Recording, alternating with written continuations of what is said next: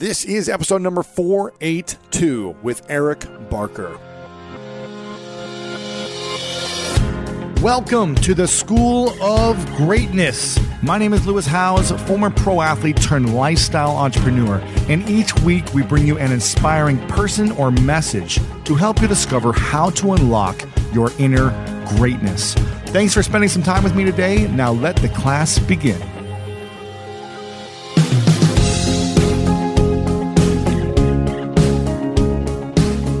I'm so grateful that you showed up today, whether you are waking up in the morning right now, you're making your breakfast, lunch, or dinner, you're on your workouts, you're working out on the cardio, on the elliptical, you're running on a track, you're listening during work, during your commute, or while you're going to bed.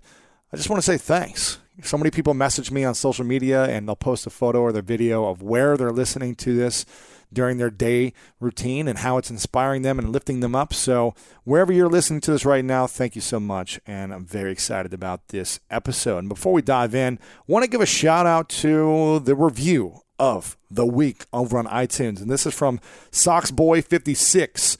The podcast is life-changing, he said. I began listening about a year ago, and it has been one of the biggest difference makers in my life. Lewis is an inspiring person, and no matter what walk of life or background you have, he finds guests who can relate to all.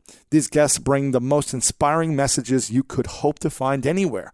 Lewis does a tremendous job with his questions as these guests share what has made them so successful and achieve greatness. I love this podcast, even the guests who I'm unsure on who they are.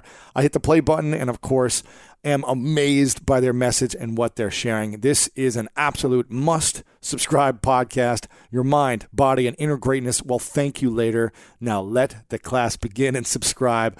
Socksboy46, thank you for being the review of the week, for acknowledging all the incredible guests we have on, as it's my duty as the dean of greatness to bring only the best professors in the world who can teach you how to unlock the greatness within you. So I continue to be the curator to make sure that I bring in only the best of the best. I'm constantly researching. I'm constantly building relationships, and I'm staying on people sometimes 2, 3, 4 years to get them on. So I'm doing my best to bring the best. And today we've got someone who's incredible. His name is Eric Barker, and his humorous blog is called Barking Up the Wrong Tree, and it presents science-based answers and expert insights on how to be awesome at life. That's right, another person searching for greatness. He's got almost 300,000 people who subscribe to his newsletter.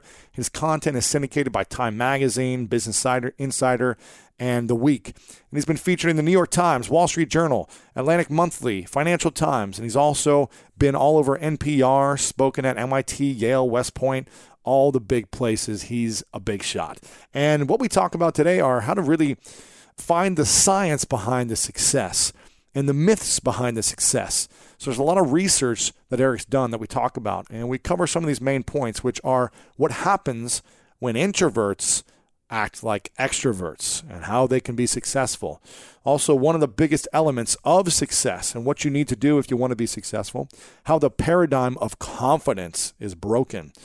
What is nicer than believing in yourself? We're going to reveal the answer. And also how to keep going when you want to give up, when things are so rough, how you continue to keep going. I am super pumped for this one. I hope you guys enjoy it.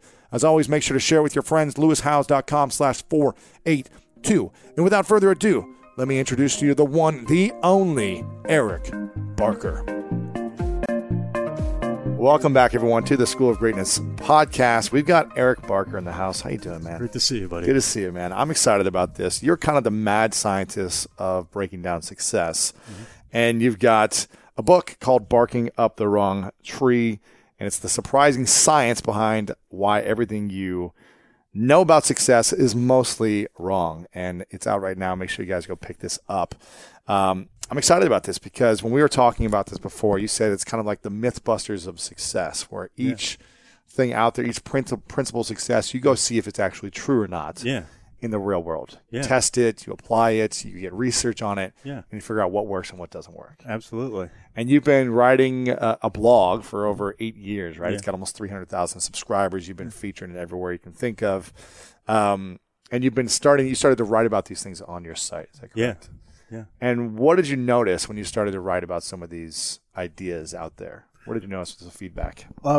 It was just crazy to see that a lot of the questions that we all have actually have answers. William Gibson has this awesome quote I love that's, the future's already here. It's just not evenly distributed. And there's a lot of questions we have about success that academic research experts already have the answers to, and we just don't know them. And we get caught up in many of these maxims that we hear that haven't been tested, have never been really put to the metal, and they're just pithy. So nice guys finish last, winners never quit, quitters never win. It's not what you know, it's who you know. And, me personally, it's like I've had a bunch of career changes. I've had a bunch of shifts. I tried following these things, and it just was never that simple. It was never that easy. There always seemed to be exceptions. There always seemed to be different cases. We all know people who, maybe network fantastic but aren't good at their job, or great at their job. They don't network.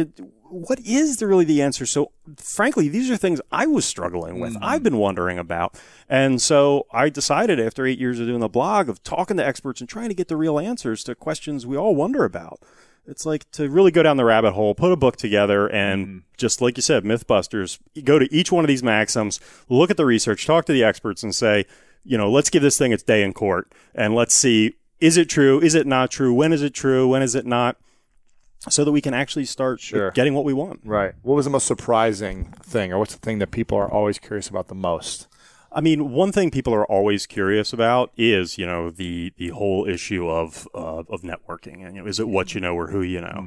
And, I've always thought it's about who you know and who knows you. Yeah. Well, and those are two very separate things, where it's like, who do you know versus who knows you is a whole different shift, because who you know, that's fine. But a lot of people, I mean, President of the United States, in any situation, somebody's going to know him, but, who does he know? I mean, it's how big's your audience in that sense. But what you see down the you want to have both. You want to have relationships with a lot of people that could be key partners or key allies in the future. Absolutely. And you want also, I think, a lot of people to know who you are. Yeah. So that you can create opportunities for yourself. Either way, right? Fantastic. Yeah, no, that's exactly what you want. Because what you see with the trade-off with extroversion and introversion is, extroverts, it's fantastic. It's easy to build a network. They make friends wherever they go, and extroversion is one of the most key things that has been proven over and over again in personality research is extroverts are happier. They've got friends around them. They got bigger support networks. You start to look at all this stuff, you wonder, why would anybody want to be an introvert? Then you see, and one of the most damning studies you see is that when introverts pretend to be extroverts, they're happier. Really? Yes. Wasn't there a whole book about quiet, like Susan Cain, talking about absolutely. The power of introverts or something? Yeah. And then you look at the research on introverts and you see the difference. And that is that what was the line from the study was with its academic jargon was what higher levels of extroversion are what inversely correlated with individual proficiency, which is academic speak for the more extroverted you are, the worse you are at your job. Really? Because introverts have more time to get good at what they do. And one of the craziest things is you look at studies of Olympic athletes and top athletes, and you see more introverts because less time partying is more time in the batting cage. There's machines of efficiency, yeah, just constantly mastering their craft, kind of their inner world. Yeah. Working with one coach and just repeating the process over and over, right? Absolutely. It's like you want to talk about 10,000 hours. Okay, you've got more hours to work on your stuff. So you see a lot of experts in their field are more likely to be introverts. But the truth is that most people are not at the extremes. Most people are what's called ambiverts, or somewhere in the middle. And those people have a superpower too. What's funny is people assume that, extroverts are going to be the better salespeople. And the truth is that extroverts are often, too pushy, too engaged, too question. Introverts, too laid back, not assertive enough.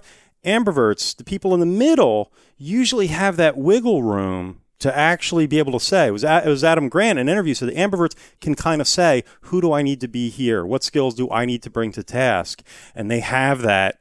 They're not at the extremes. So they can actually navigate certain situations better because they can call on different aspects of their personality. Sounds like they're more aware of who they need to be in a situation with someone else. Absolutely. They're aware of that person's needs, or if they're introverted, they're extroverted, so they can kind of match them in a way. Whereas they feel more comfortable and more liked. Yes. Which could potentially get a better result. Yeah. It's all about that connection when you're thinking about the other person. Wow. So which one are you?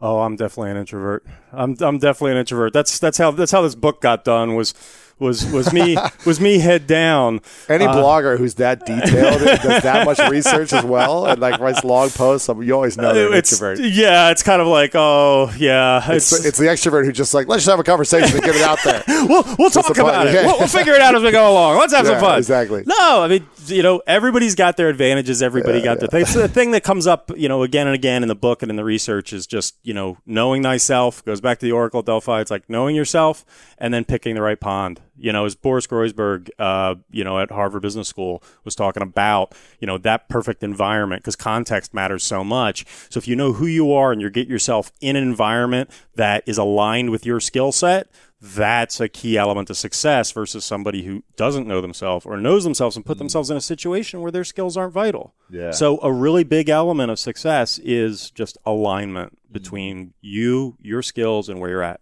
Got it. Another myth that I want to learn about from you is the myth of never giving up. Yeah. Should we never give up or should we fail fast? See, that's really critical because right now, grit is having its big moment and it's grit. And, but if you never quit anything, if I never quit anything, I'd still be playing T-ball. I mean, it's like right. you've got to let things go. Yeah, if they're not working for you. No, and so there's that balance where on one hand, you look at key elements like optimism, like stories, like framing things as a game that can really help increase resilience. But on the flip side, something people don't talk about is how do you figure out what you can let go? And one of the stories I tell in the book is a friend of mine, really fascinating, very accomplished guy, Spencer Glendon, who this guy's enormously accomplished, he's director of research for one of the biggest wealth management fund in Massachusetts, has done so much in his life. And for the majority of his life, he has been seriously ill. But he managed to accomplish some incredible things. And that is because, pretty funny, he's a PhD in economics, and he firsthand got a lesson in opportunity cost in being able to say, every time I pick one thing, I'm not picking something else. So when you're physically compromised, you only have a few hours in every day. Yeah. You have to really ask yourself the hard question. What am I going to do with my time? I don't have time to waste. And so that builds incredible focus. And quitting here gives you more time for grit there. And that level of opportunity cost of saying what's important to me, what's number one, when you only have so much time, that brought it to the forefront for him. But that's a question we can all ask ourselves. And there's, a number of other tools, but kind of like, what you're saying where Peter Sims wrote a great book, Little Bets, all about basically looking at your life almost like a venture capital firm would, where I'm gonna try a couple different things.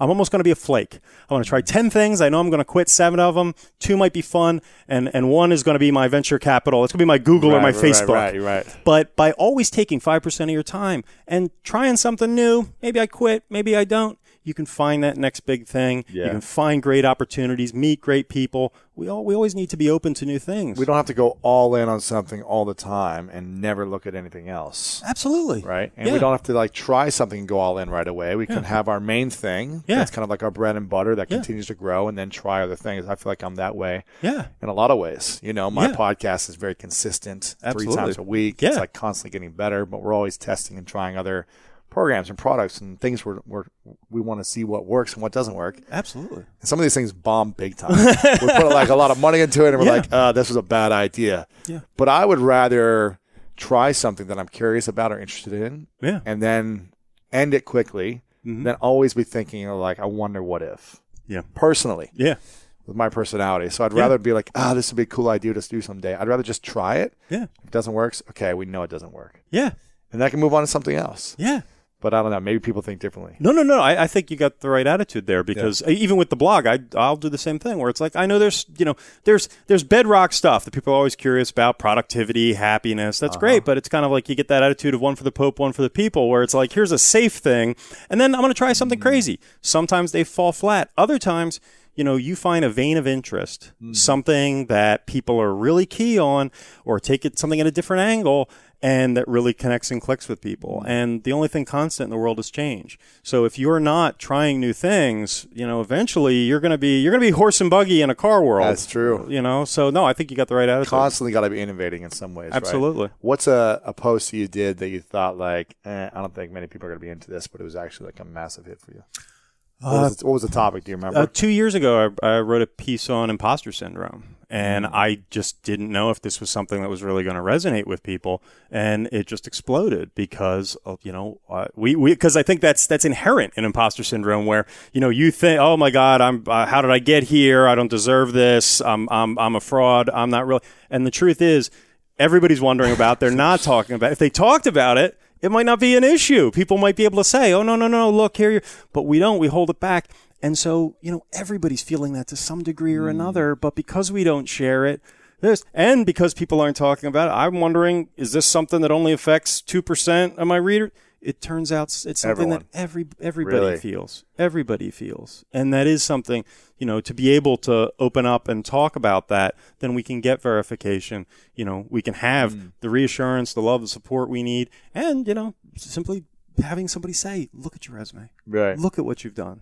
We know we need that. Yeah, what can someone do if they feel like they're an imposter, or they're not ready for the greatness that's supposed to come to them or that they want to achieve, if they feel like they're years behind? What's the approach? The first step is opening up, is being able to talking to people about it, because very often we use a different lens with ourselves than we do with others. And, that's was it fundamental attribution bias, where, it's like when somebody else cuts you off in traffic, they're a jerk. When you cut somebody off in traffic, well, I had to. It's like we use different lenses, and in that same way, we'll look at what somebody else's accomplishments and say, oh my God, it's amazing, but we discount our own because, oh, I got lucky, oh, I got this. But everybody gets lucky. Everybody has their moment. And to share that, to talk with people, to hear other voices other than the critical one in your own head, that's really the first step to making some progress and getting out of that fear. Yeah. You talked about poisonous personalities. Yeah. And the qualities of poisonous personalities in becoming performance-enhancing drugs. Yeah. What do you mean by that? And how is that possible? It's really interesting. It's part of that was on the research by Gautam Mukunda at Harvard Business School on the different types of leaders. And what you see is that at the extremes, there are some things that are negatives in one situation, positives in another. Sometimes we need, a placater, a negotiator, and sometimes we need somebody who's hard as nails. And in some situations, comes back to the issue of picking the right pond. In some situations, that negative stubbornness trait, that we call it grit. Sometimes weirdness is eccentricity. Right. And, so sometimes when we're at extreme situations, extreme personality traits are really sometimes they're vital. I talk about one time, was it when Pixar, they had just finished up Finding Nemo. Brad Bird was going to do a movie for Pixar, and they weren't sure about how to do it. Steve Jobs at that point was very concerned that Pixar was losing its edge, that they were getting complacent. And Brad Bird said, give me all the black sheep. Give me all the guys who are headed out the door. Give me the crazy people that nobody wants. Put them on my team. At Pixar. Yes. And, he got all of these crazy guys, the difficult ones, the problematic ones, and he let them try their crazy theories. And for a vastly smaller budget, they did everything better Finding Nemo, and the movie they ended up creating was The Incredibles, which won the Best Animated Picture Oscar, made over $600 million. Wow. So those difficult traits, those problematic people, given license, given the right environment, were game changers. Huh. So in some situations, those people might be the problems. They might be the difficult. But in a situation where you're trying to creatively solve a problem, you need somebody to shake things up. I like that. That's pretty interesting. Huh.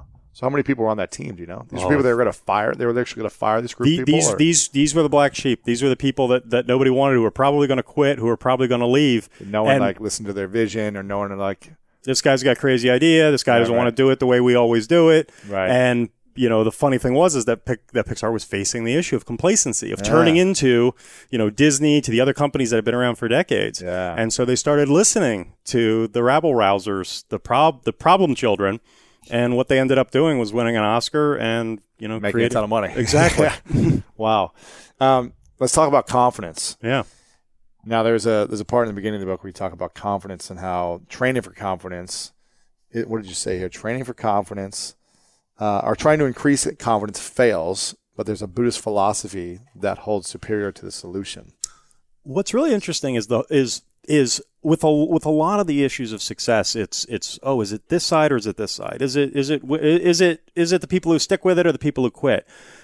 And with confidence, what you see is that it looks like the whole paradigm is kind of broken, because confidence doesn't lead to success so much as it follows success. And you gain confidence when you create a result. Exactly. You earn it. You're not just confident before you do anything. Yeah. You got to prove something to yourself and to whatever situation. Certainly. And then the more you have little wins, if you win a game, you're like, oh, I can do this. Yeah. And when we try and train people for confidence, and this has been done, California had a big initiative a while back, the kids don't get better grades. Really? The kids don't stay off drugs. The kids don't. All you're doing generally is increasing narcissism. Right. Saying, I'm the best. You haven't done anything. Exactly. Increasing entitlement. And with confidence, the danger is that people get overconfident. And Dan Ariely did some research. It was fascinating, where they gave people a test, and they let it kind of be known that there was a way to cheat. And so the people who cheated obviously did better. They didn't know that the researchers had a way to detect this. Then they said on a subsequent test, how do you think you'd do? And the people who cheated felt that they would do better on a subsequent They had succeeded by cheating, but they now had believed, I'm good at this. Huh. So it's like flying a plane on autopilot and then thinking next time you get in the cockpit without the autopilot, you're actually going to be a good pilot. Right. So the confidence isn't necessarily connected to actual skill level. So not only can you become dangerously overconfident, where there's no such thing as a pretty good alligator wrestler.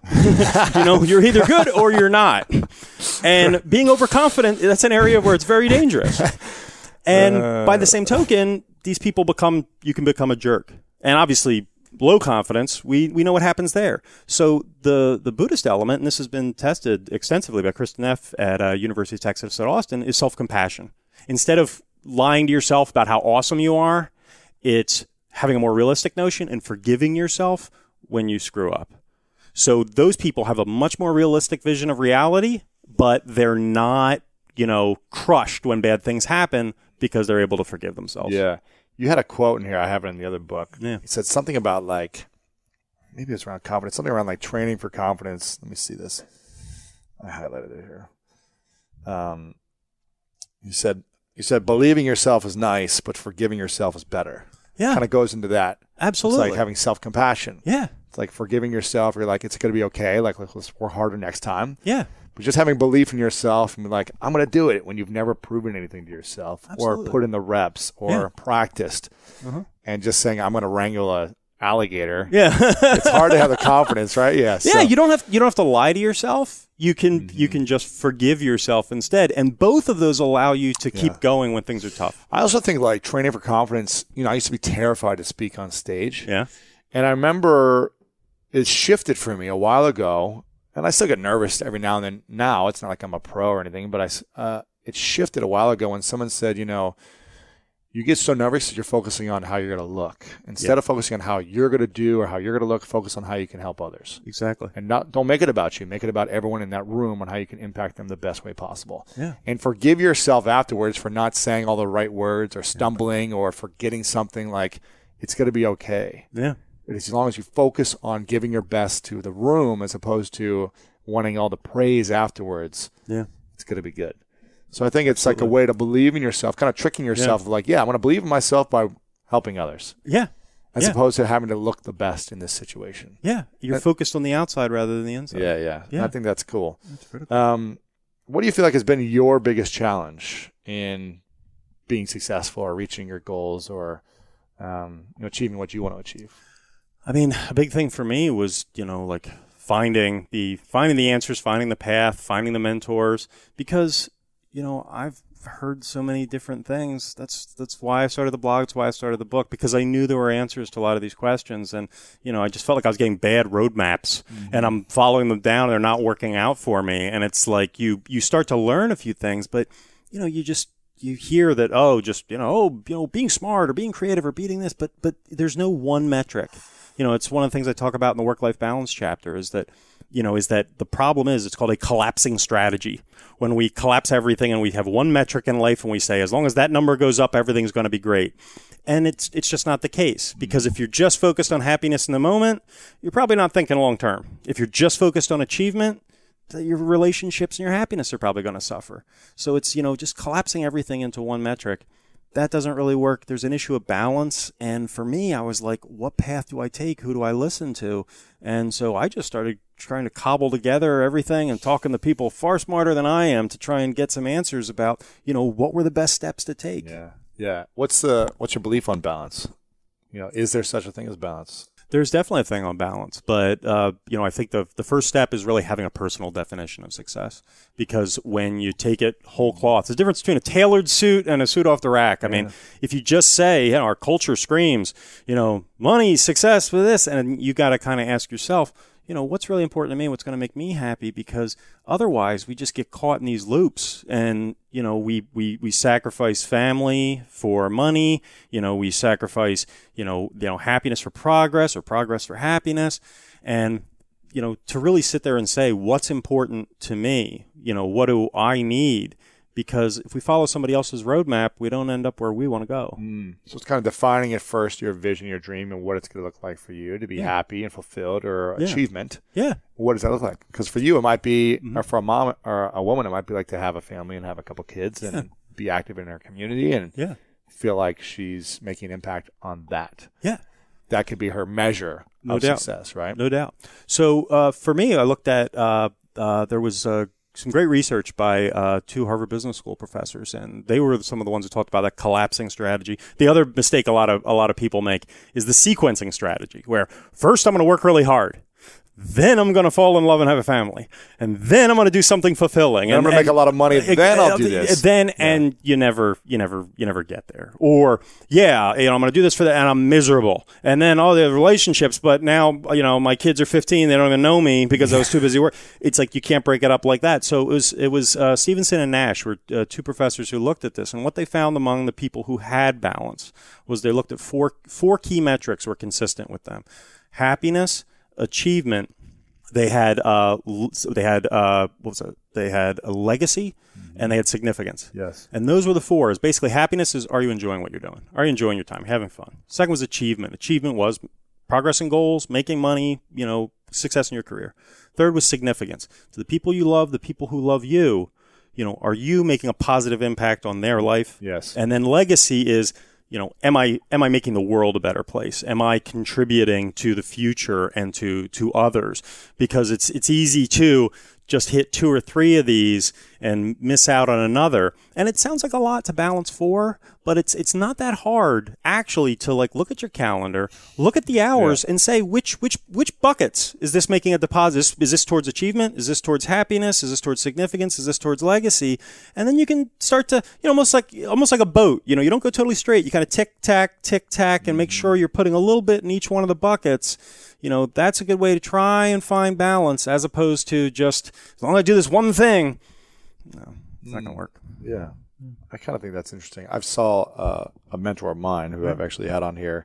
He gives himself a rating at the end of every day. He has a calendar where every single day he looks at it and rates himself on kind of his own categories. Yeah. Similar to that, but some other things as well. Like his health is in there. How did I do in my health on a scale of 1 to 10? My relationships, my business, all the things.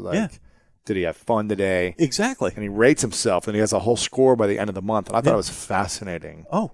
That way it gives you like a guide. And every day, week, month, you can look back and say, well, what do I need to change? Yeah. As opposed to just I have no clue what I'm doing every day, and I'm not sure how to get out of this.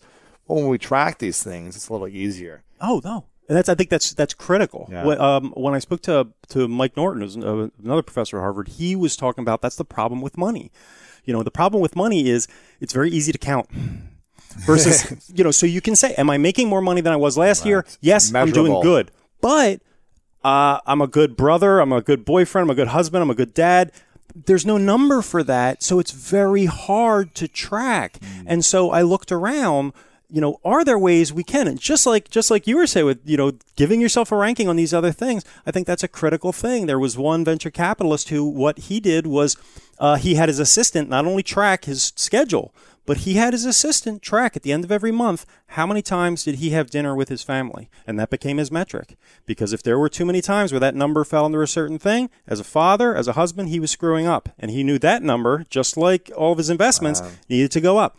Another, Kevin Bolin, who was a director of strategic investments at KPMG. He created a fun little game for himself. He knew he needed to spend more time with his family before his sons graduated high school. So he basically set upon himself, I want to lose my frequent flyer status. Because if I'm still platinum status, that means I'm flying a lot. And if I'm flying a lot, I'm not home with my kids. Wow. So I want to see platinum drop down to gold next year. If I'm still platinum, I'm making a mistake. I'm not at home enough. Wow. Yeah. Well, there's other ways you could do that. You could spend a lot on your business card and get platinum points, Take more buses. Yeah, exactly. Interesting. What's the thing that you've learned that surprised you the most out of all this stuff where you were like, I can't believe this was actually true? What was one of the things that was really shocking to me was in terms of the work-life balance issue was, we all think that, it's like working harder does produce results. Just, that's the problem. Work harder, work smarter. I mean, there you go. And the funny thing was that there's the threshold hypothesis in terms of IQ. And what that means is we often think that, IQ points, the higher it goes, the smarter you get, the better you'll do. No, not the case. When Mihaly Csikszentmihalyi looked at, creativity, studied eminent people across the arts, business, everything. And what he found was when people had an IQ of 120, they could be one of these people who won Nobel Prizes, National Book Award, anything like that. But the difference between 120 and 180 was almost negligible. Because once you had the basic toolbox, once you had the basic things, it was the hours you spent, it was how much time you put in. So while there's certainly an argument for balance, spending more time does pay off. So that's why it's tricky. If it was as easy as, after 8 hours a day, it's fine.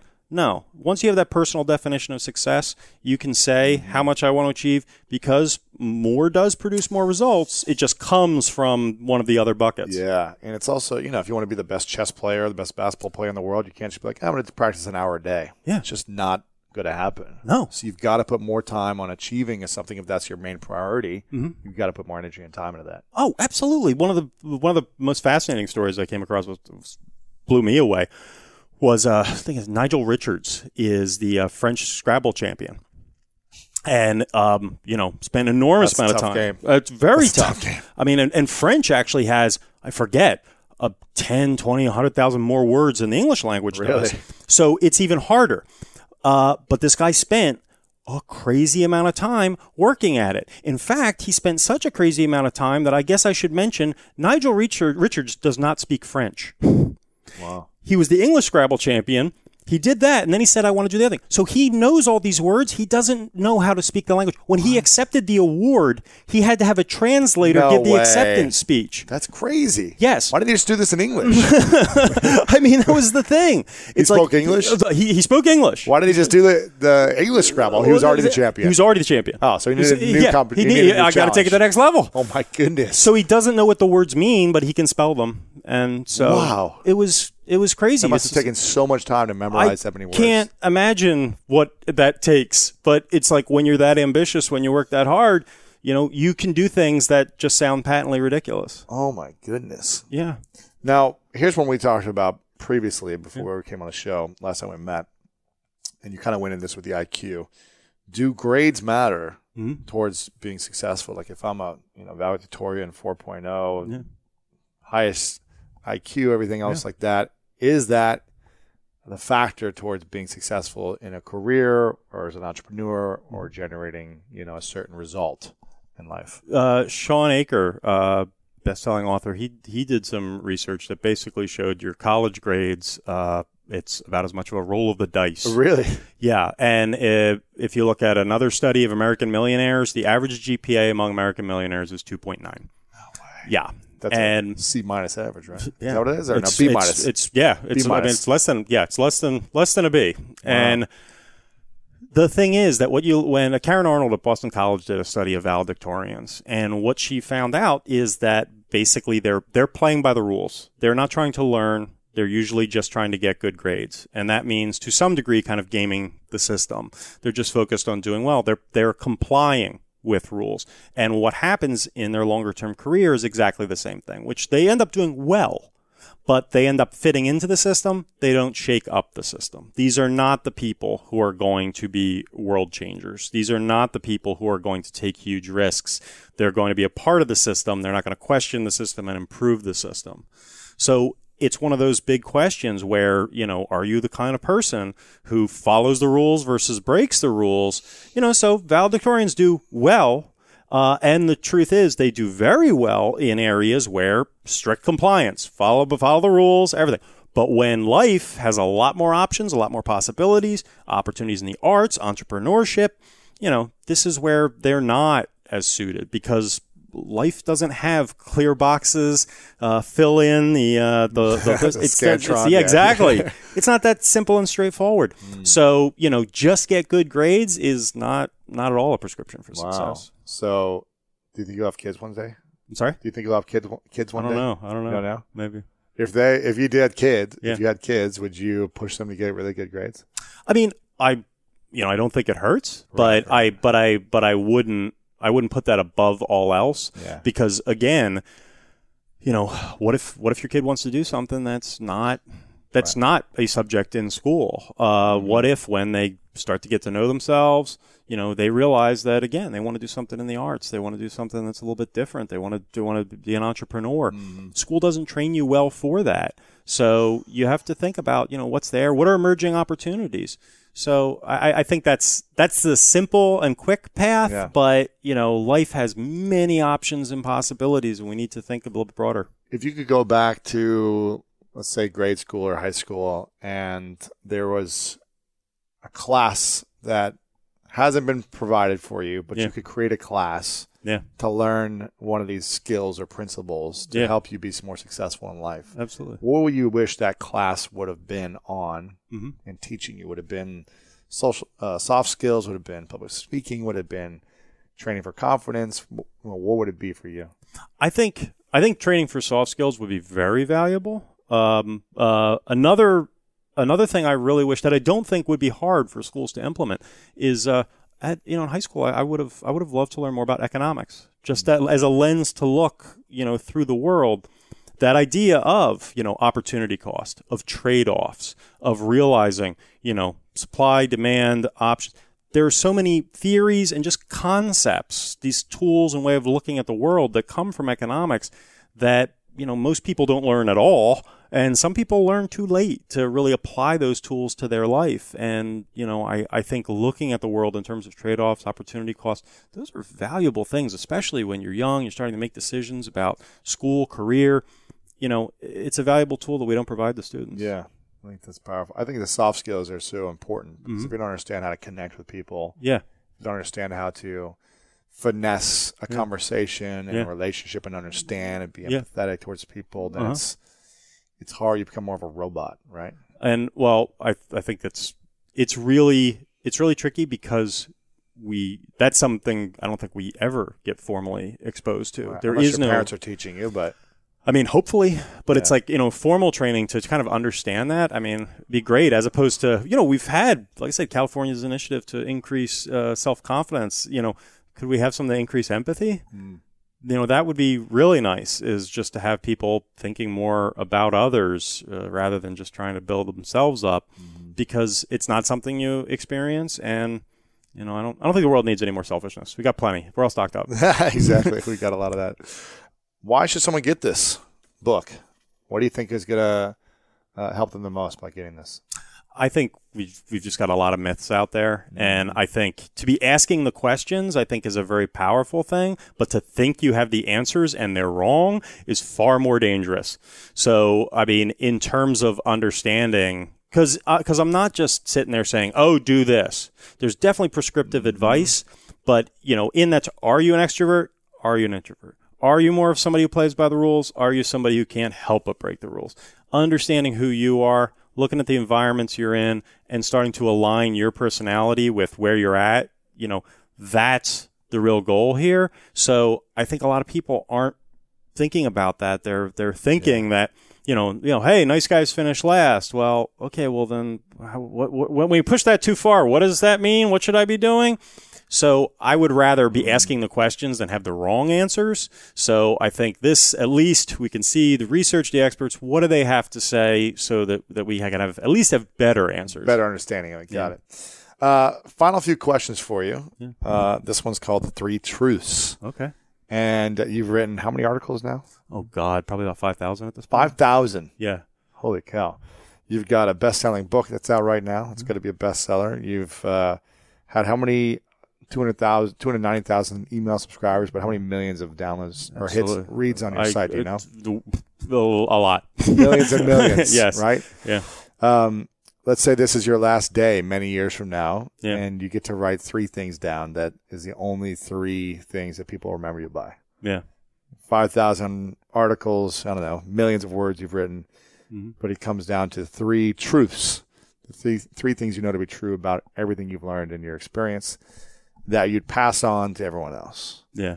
What do you think those 3 truths would be for you? I think the first one would be that issue of self-compassion, of, forgiving ourselves. We're all going to make mistakes. It's like this book is about the mistakes a lot of us have made. And I think forgiving yourself is a lot of the anger, a lot of the problems that we deal with in life come from, not. The second one actually comes from not only the issue of happiness, but also the latest neuroscience research, which is when we focus, just like you were saying about with public speaking, when you focused on others, when you focused on the audience, you were good. When you let the voices in your head start talking to you about, oh, I'm concerned, I'm worried, is when we're focused, much like in meditation, and we're seeing this verified in neuroscience research, when you're focused, that's when you're clear. When you're unfocused, 2 things happen. Number 1, you get a lot more negative thoughts start to come up. And number 2, we become self-focused. We just start thinking about who are we? Am I right? Am I okay? Things get more me and they get more negative. But when we go out, when we think about others, when we think about what we're doing, when we're in a flow state, we're much happier and we're better at what we're doing.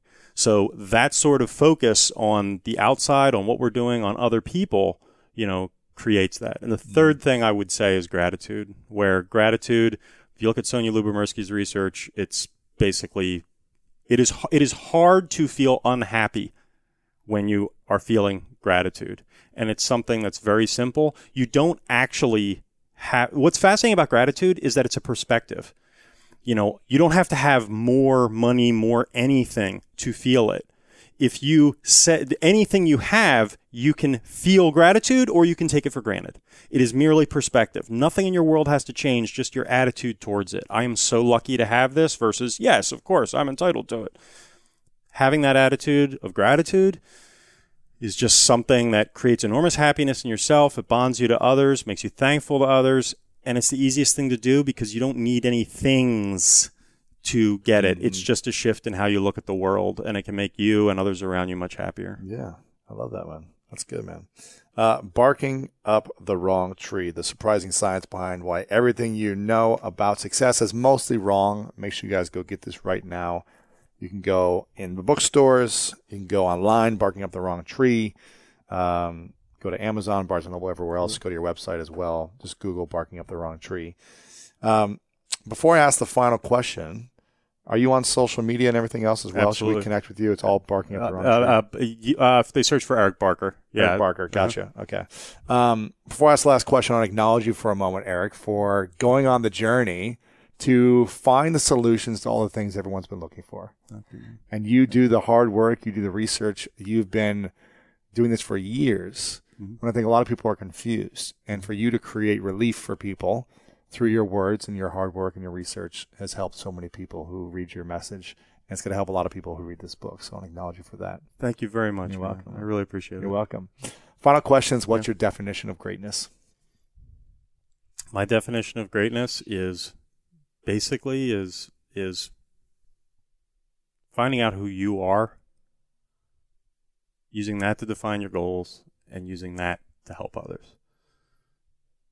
It's not as simple as you've got to act, you got to know who you are, you've got to act, you got to get where you want to go. But in the end, if it's just about you, I don't think it's. I think that might be success, but it's not greatness. It's got to impact people beyond you. So knowing who you are, using that to achieve your goals, and having those goals positively impact the lives of others, to me, that would be greatness. Eric, thank you so much. Thanks, buddy. Appreciate it. There you have it, my greatness family. I hope you enjoyed this one. Eric Barker was a delight. Make sure to check out all of his information back at the show notes at lewishowes.com/482. You can learn about his book there. You can watch the full video interview, and all the other stuff that we talked about is back at the show notes, lewishowes.com/482. Wherever you're listening to this, make sure to share this out with your friends and tag me on Instagram story or on your Instagram page. Tag me in the photo or in the video. Post this on Twitter. I'm at Lewis Howes, or over on Facebook as well. Let me know what you enjoyed most about this. And as always, share it with your friends. I appreciate you guys so much. We've got some big interviews coming up, like Kevin Harrington from Shark Tank, one of the original founders of Shark Tank and the inventor of the infomercial. He's done billions in sales on his infomercials. We've got Andy Frisella, the MF CEO, coming on as well. An incredible story about how he built a $100 million plus empire in the fitness and nutrition space. We've got some amazing people. Rob Bell coming on the house, back again. He's been on a few times, but he's coming back with a powerful message. One of my favorite people in the world. It's going to be an amazing next couple of weeks. So if this is your first time here, make sure to subscribe at itunes.com/greatness. And as always, you know what time it is. It's time to go out there and do something great.